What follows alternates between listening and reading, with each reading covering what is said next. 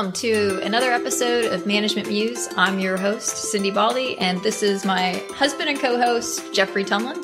Yellow! Welcome to the podcast where we try to inspire better work performance. Thanks for listening.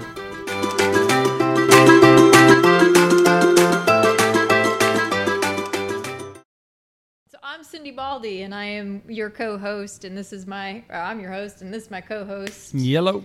Jeffrey Tumlin. And we're going to talk about the garbage can model today. Yep. So all right.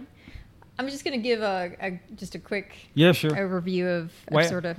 Yeah. Actually, I took a little piece out of the article because they describe an organization as a collection of choices looking for problems, issues, and feelings, looking for decision situations in which they might be aired, and solutions, looking for issues in which they might be the answer, and decision makers looking for work. So you can see how, I might be a little bit, insulted with this since, all my degrees are management. That's right. Garbage can model. But, they say in the article that, when they were writing this, they were really thinking about universities, and universities are really, complex collections of individuals, really with a lot of specialization, and they're not cohesive goals across the organization, across the university, and technology is unclear. And they say that is the breeding ground for this kind of decision-making model versus a decision-making model where you have a choice opportunity and you generate the options, you evaluate the consequences of those options, and then, you make a decision, which all assumes, not a lot of ambiguity, and that, it's kind of a straightforward decision-making process, which we don't really find in most organizations. There's just a ton of ambiguity. We hope that most organizations have a more clear goal that is shared, but that varies too. So. Yeah, it's garbage can mess, but we like it because this article from many years ago is very helpful. It's older than me. Yeah, it's.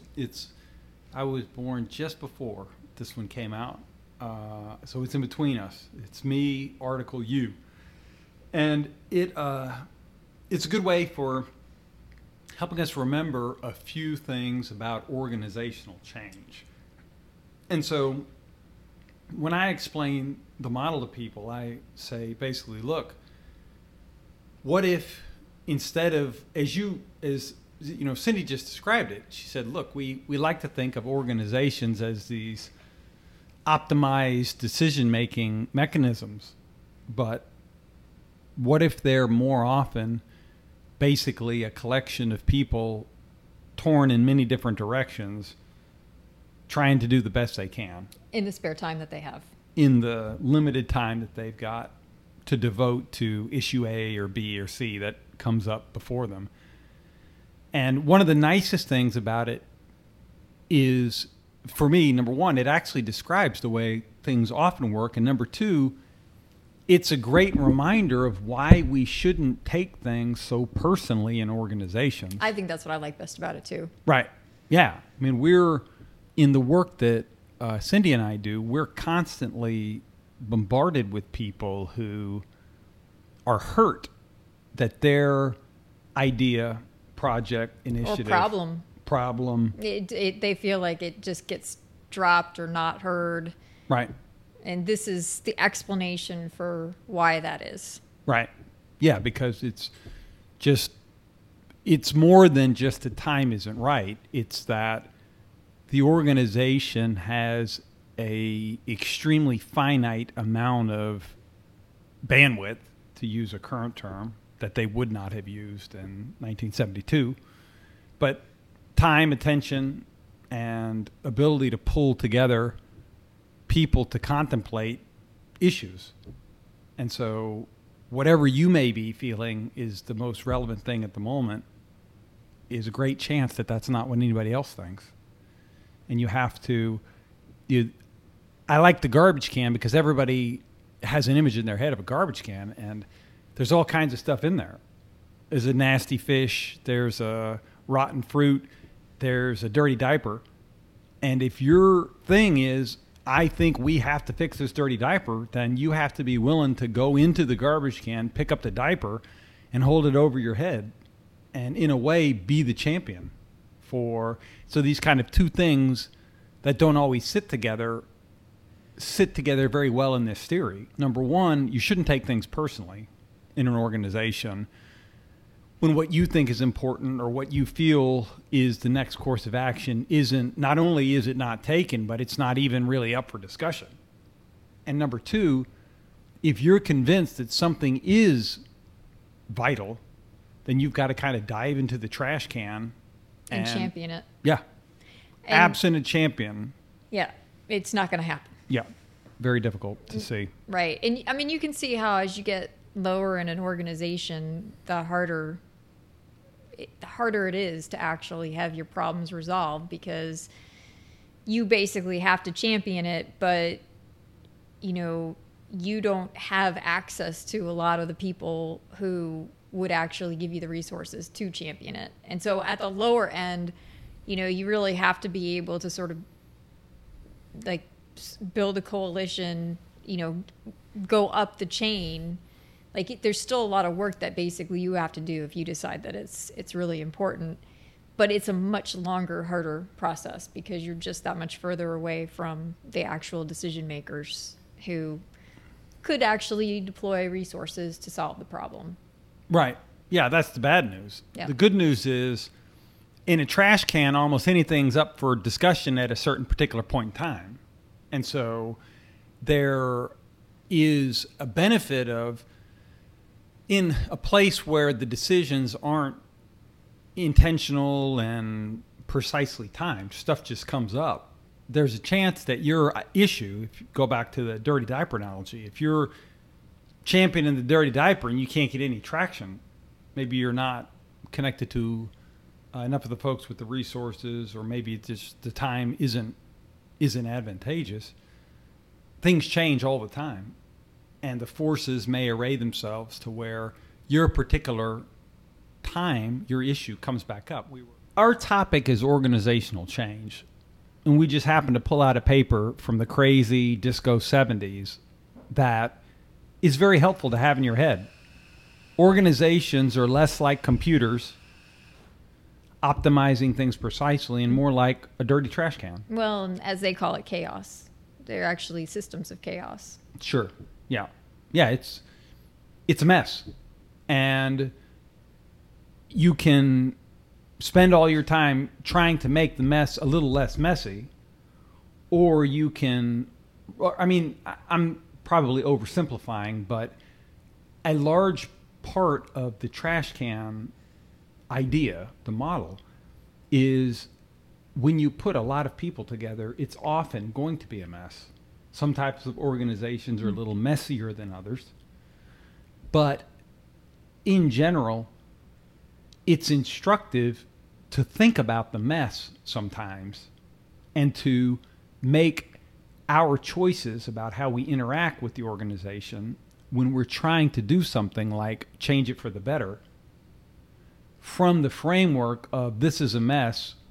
How can I best have a chance of influencing the mess, rather than if this organization was like an optimizing computer, all I would have to do is A and B and C, and then D and E and F would happen. And so COVID, as an example, is what I might call it. COVID, in a way, kind of kicked over the trash can, and a lot of stuff spilled out.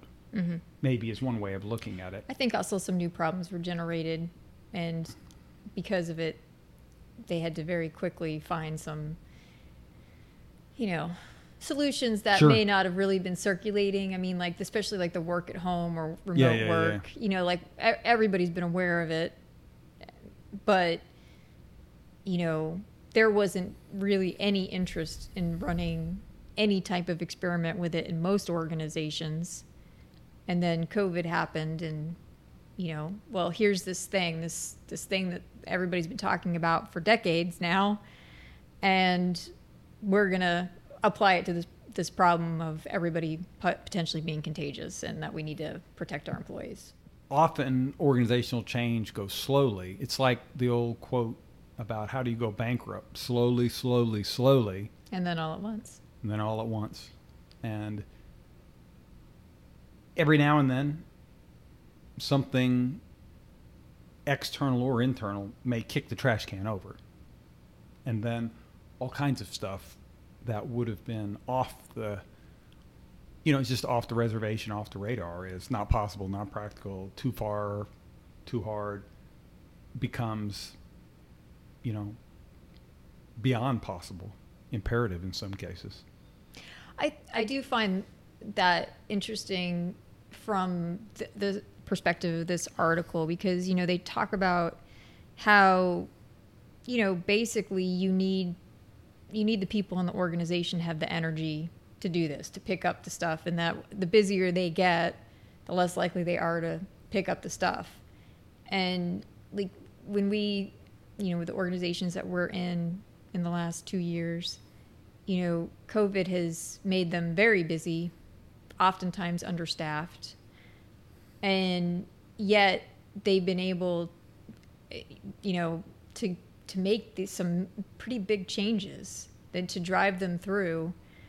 And that seems like it would be really inconsistent, except that I think that they had to, or else they weren't going to survive. Yeah. We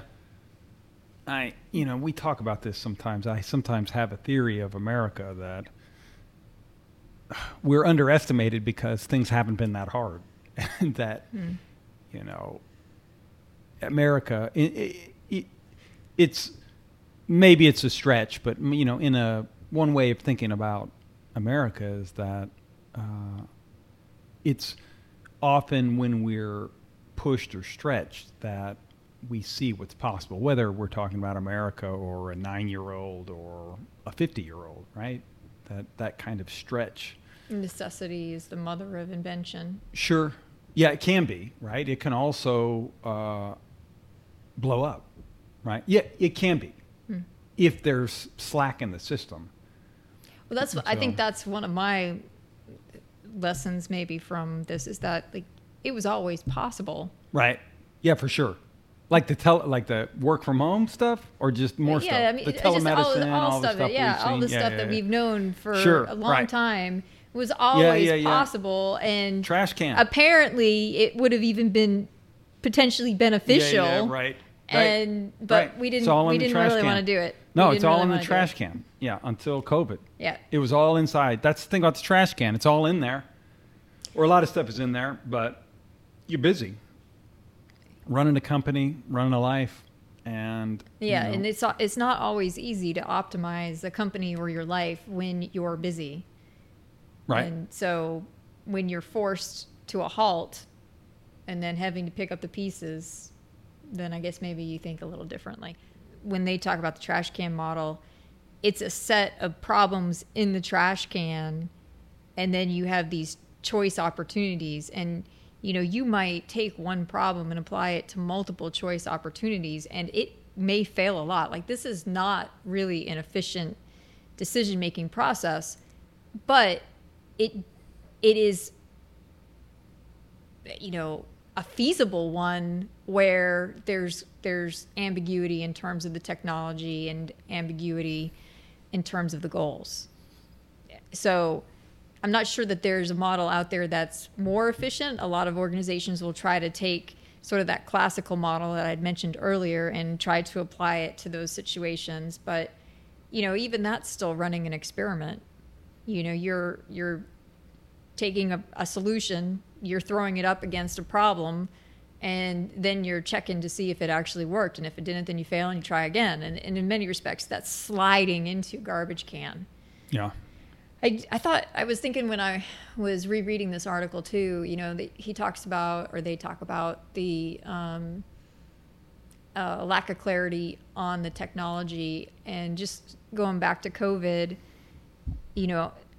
I do think that is maybe one reason why we had to have the external shock for some of these things, like telemedicine, like QR codes, with the menus, is because, up until COVID, we didn't have something that changed the environment, that helped push people in the environment to understanding different ways to use their technology. And then once you have the masses actually understanding how to use that technology, then you can do things like telemedicine and QR codes for restaurants, because,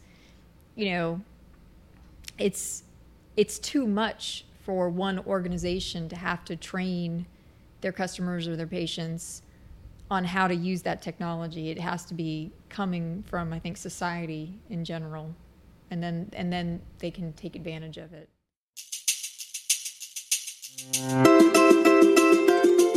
Hello, management musers. Today, I want to tell you a little something about our coaching products. If Lady Gaga and LeBron James both have coaches, why shouldn't you? We offer a variety of packages, all the way from a 12-session package aimed to help you build your management muscle to a 2-session package aimed to help you think through sticky issues and provide you with a second opinion. All our coaches have doctorates in the social sciences and years of real-world experience in business. So stop questioning yourself and pull the trigger. You're worth it. For more information, contact us at Culsure.com. That's CULSURE.com.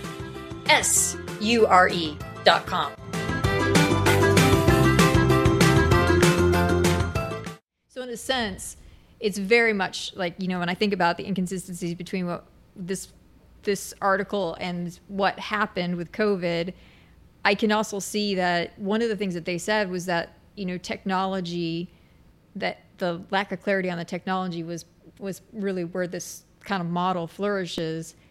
But COVID actually helped reduce some of that. Yeah, I could see that. Yeah. Yeah, it's a interesting dilemma, because as consultants, we're in organizations all the time where the trash can model fits. Yeah. And our job in part is to try to help senior leaders, specifically in organizations more generally, to make better decisions. And so I have a couple things that I sometimes do when I'm working with different companies to try to not make their trash can more like a computer, which I think is not possible, but to try to help make the trash can have a slightly higher success rate of actually solving the right kinds of problems, or the bigger problems that are facing the organization. And so but I'm interested in your thoughts. What are some of the things that you do when you're in a company and you feel like, okay, it's trash can, decisions are made, not, somewhat sporadically, by a rotating cast of decision. It's not so much a rotating cast of decision makers, but that the decisions come up at all different times that you can't predict in all different circumstances. How do you try to take what you know from not only this article and this kind of line of research, but from your own experiences, and try to help organizations where you can make better decisions? Well, I think that, I try to get away from too much of the groupthink, and I say that term loosely.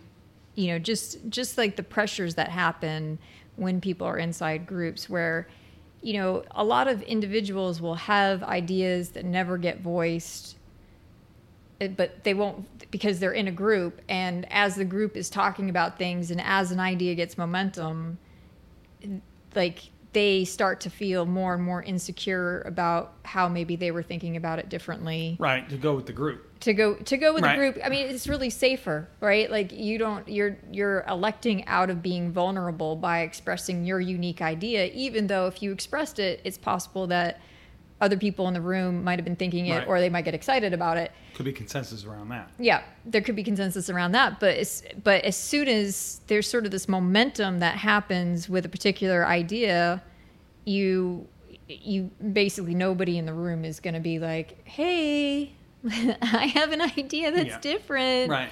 Because it's like putting the brakes on. And so I think it's really important whenever you're collecting a group of people to come up with ideas, to first get them to get their own ideas down. And then, as the person facilitating it, you're putting all those ideas up. Yeah, sure. And then, you might even break them into groups, because people are like deers with headlights when they have to think about a problem on their own. But once they start just talking to like one person, then they may generate even more ideas. Yeah. And so you kind of start building up that way. You don't have to do it like, pair off and then triple off. But like, you might pair them off or triple them off, and then bring it into the whole group to talk about, and then you have all the ideas up there, and then you have to protect the group members. You have to protect them from that vulnerability that they're so afraid of. And so it's never about which ones we're going to discard, which ironically is what people want to do because they want to simplify the list. It's more a discussion about, okay, let's take a vote. What are your top 3? And you give them all a point, each one that gets a vote. Yeah. And then you literally take the top 3 and then you break them into teams and start developing it. It's interesting now as we're having this conversation, companies are trying to think through, well, what are we going to do post-COVID? We're largely back. And so. Right. Because there are some real benefits to having employees in one area, Sure. like I just said, if you are presented with a problem, teaching classes has taught us this.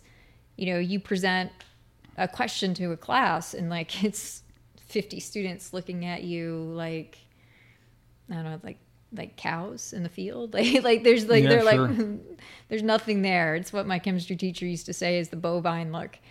And, but you take that same question and those same students and you allow them to get into small groups, and all of a sudden it's like this magic that happens.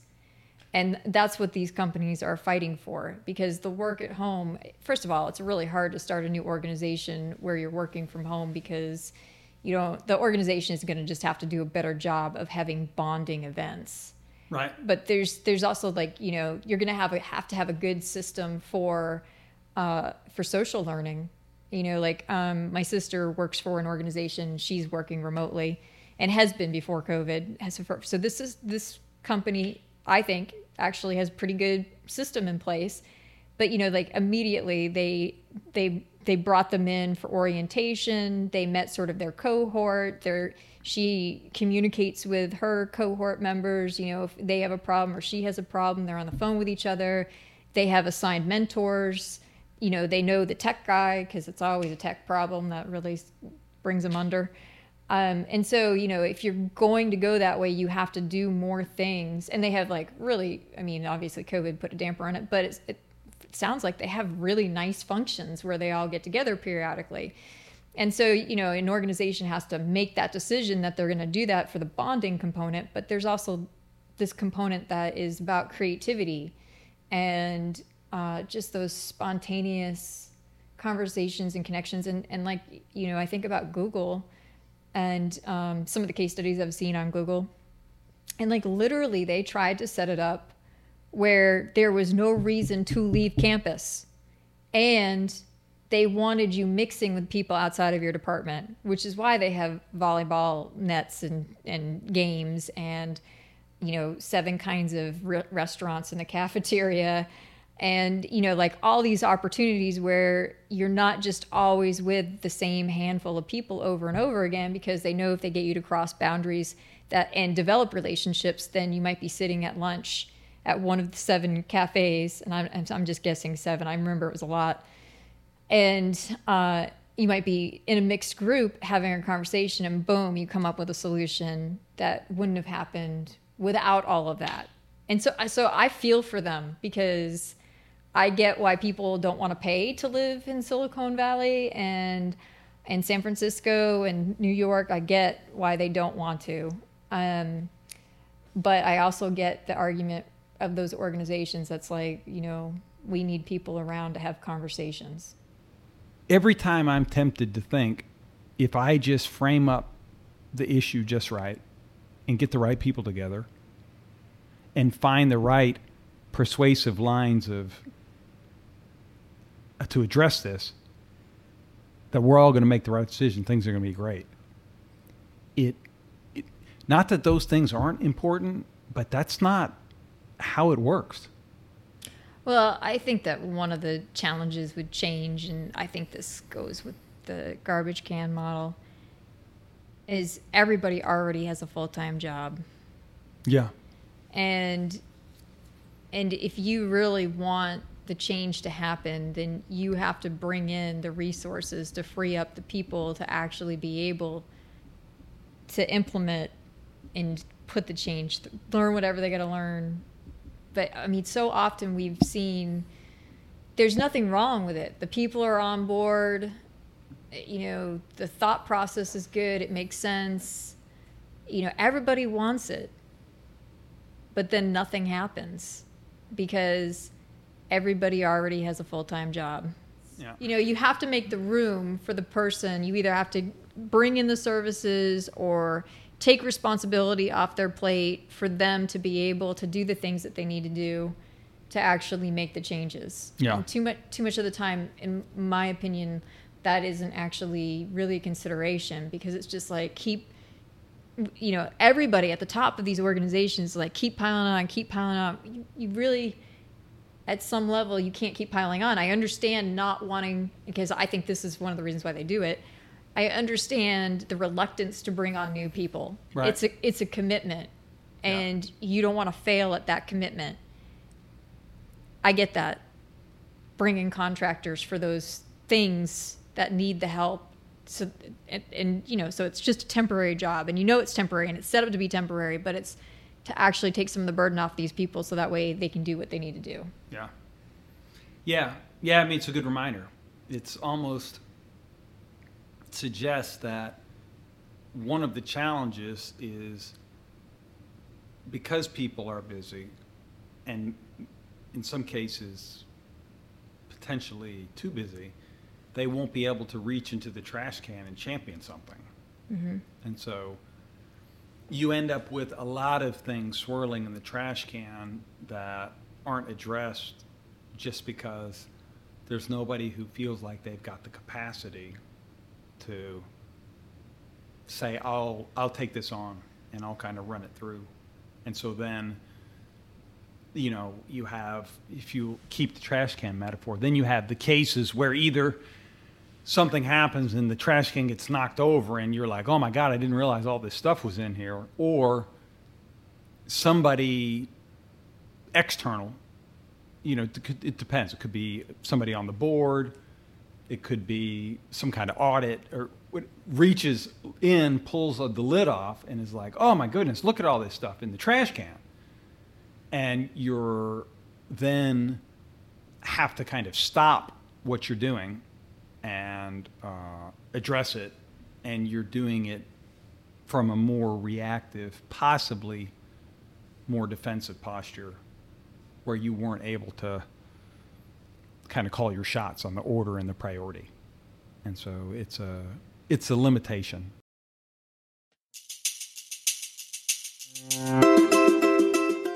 Hello, Management Musers. Today, I want to talk to you about executive team building.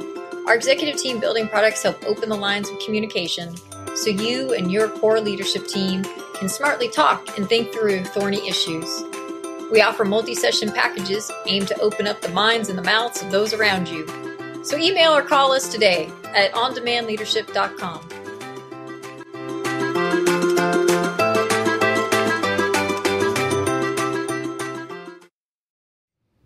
I'm just thinking back to a lot of the strategic discussions we have in organizations, and one of the biggest challenges that we face whenever we're part of a strategic planning or a strategy session is that strategy is looking out multiple years, but we're almost always in a room with people who've got a list of stuff they want to do today and stuff they want to get done this week.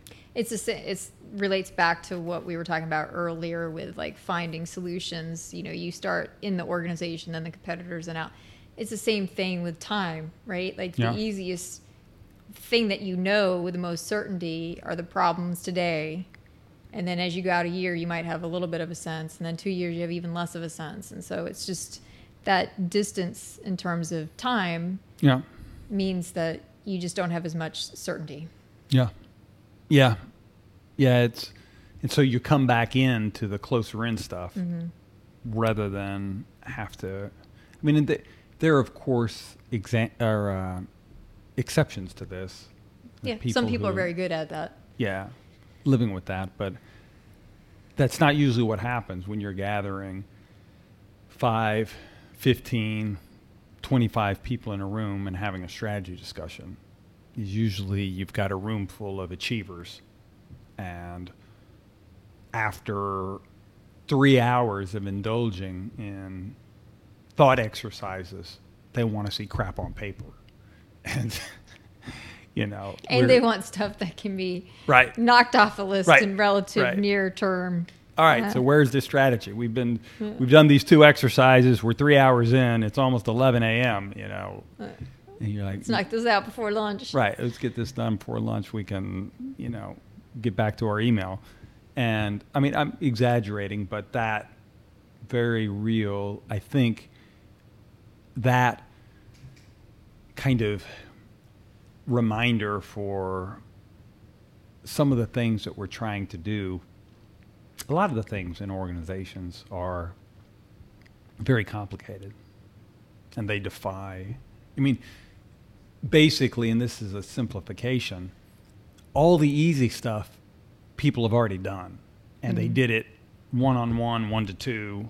Or they made the decision that they weren't going to do it because there was some trade-off. Yeah. So the easy stuff's off the table. So anytime you're actually gathering a group of people, it's hard.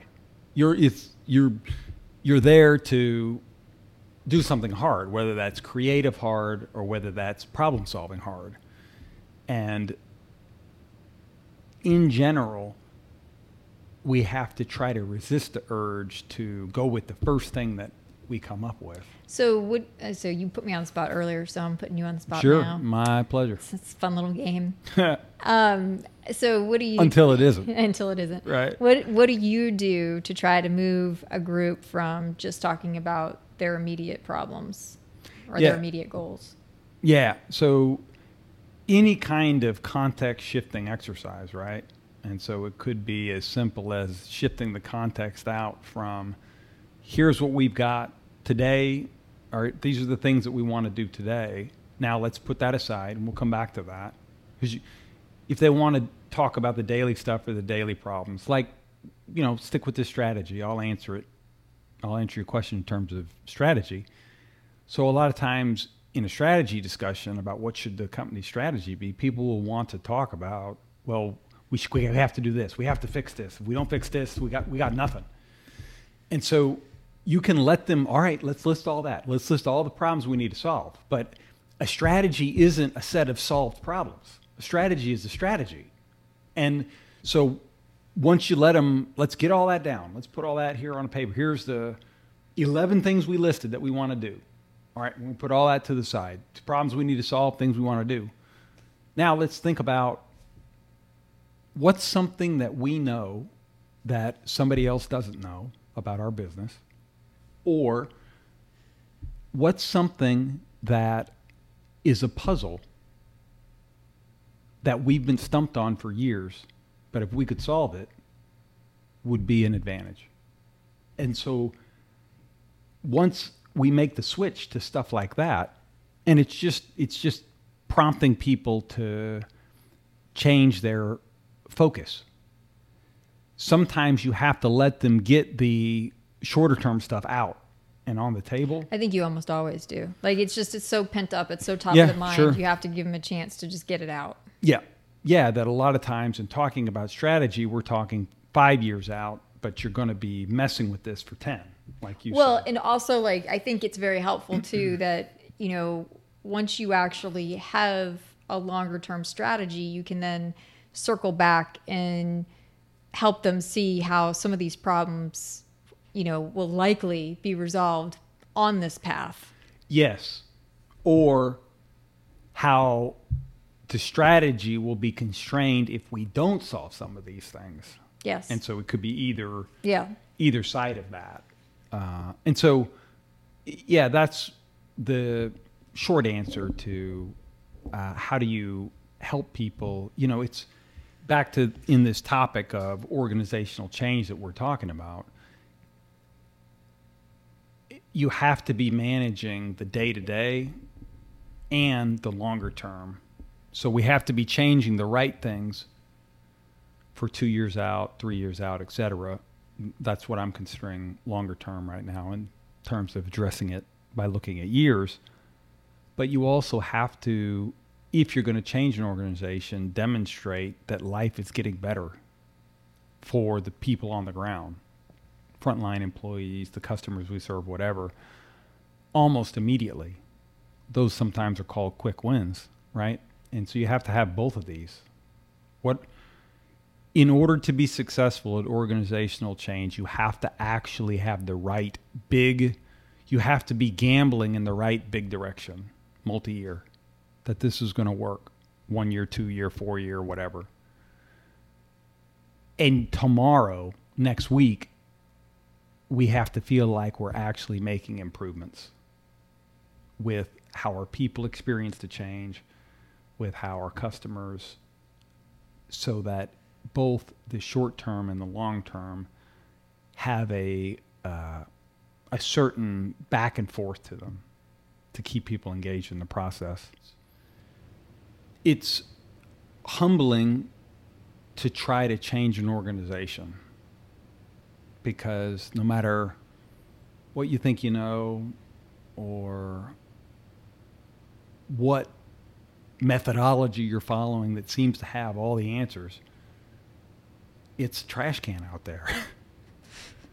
And it's just not going to be clean. And helping people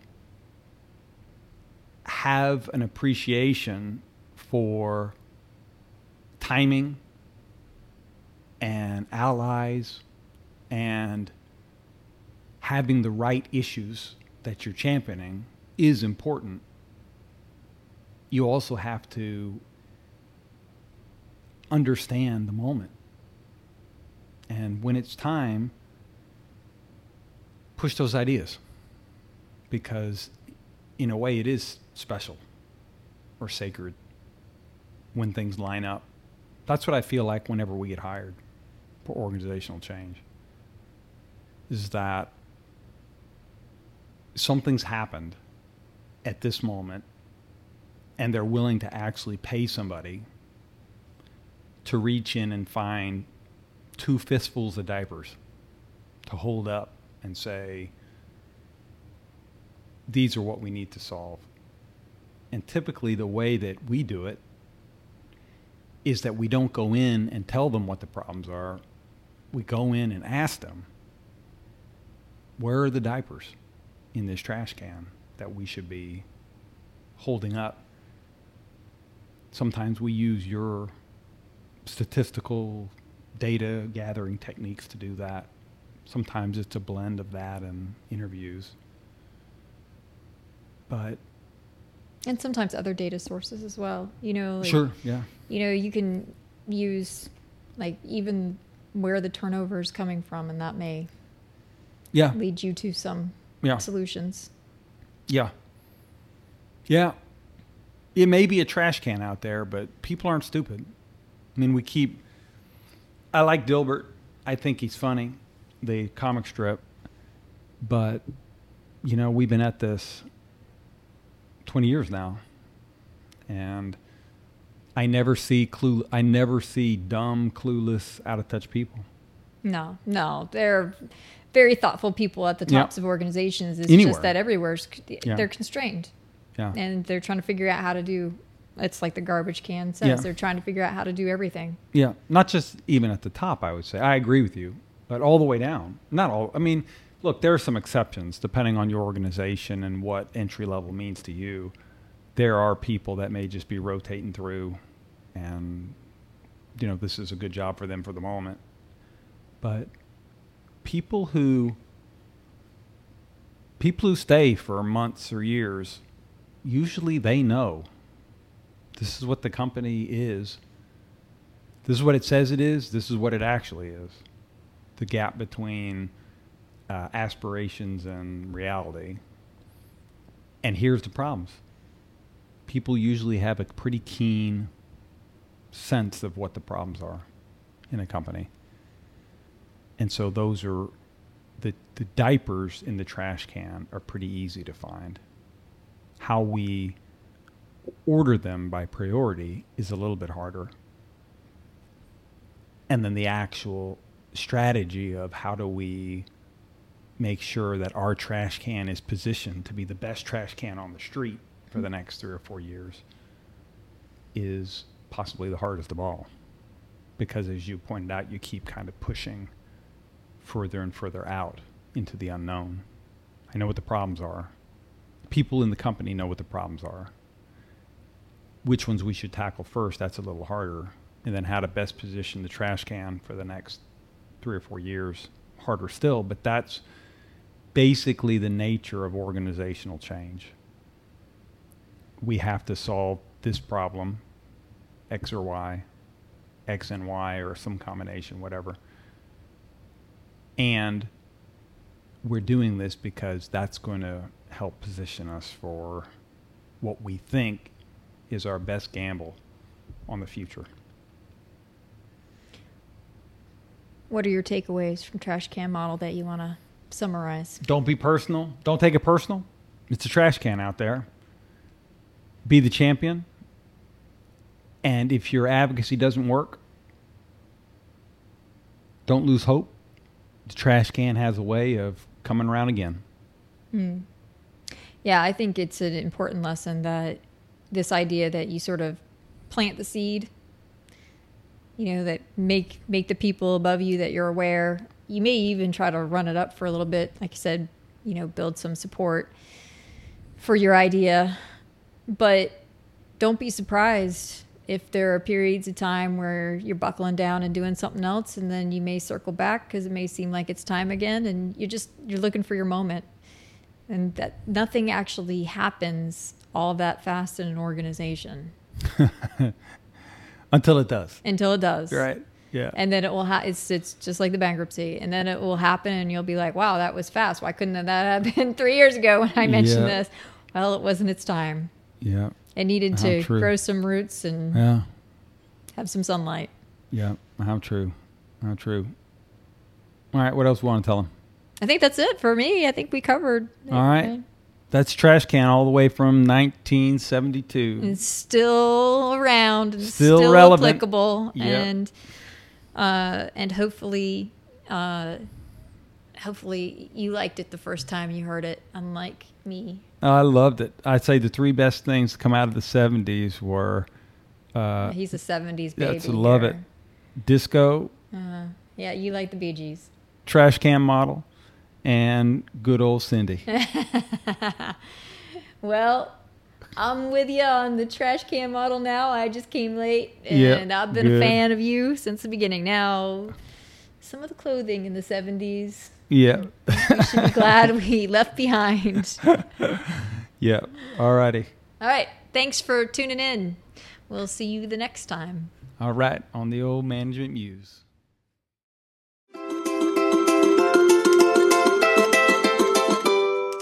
We hope you enjoyed this episode. If you want to learn more about the topic, check out our show notes. And if you want to help us out, like, share, subscribe, and 5 stars are all deeply appreciated. See you next time on the Management Muse.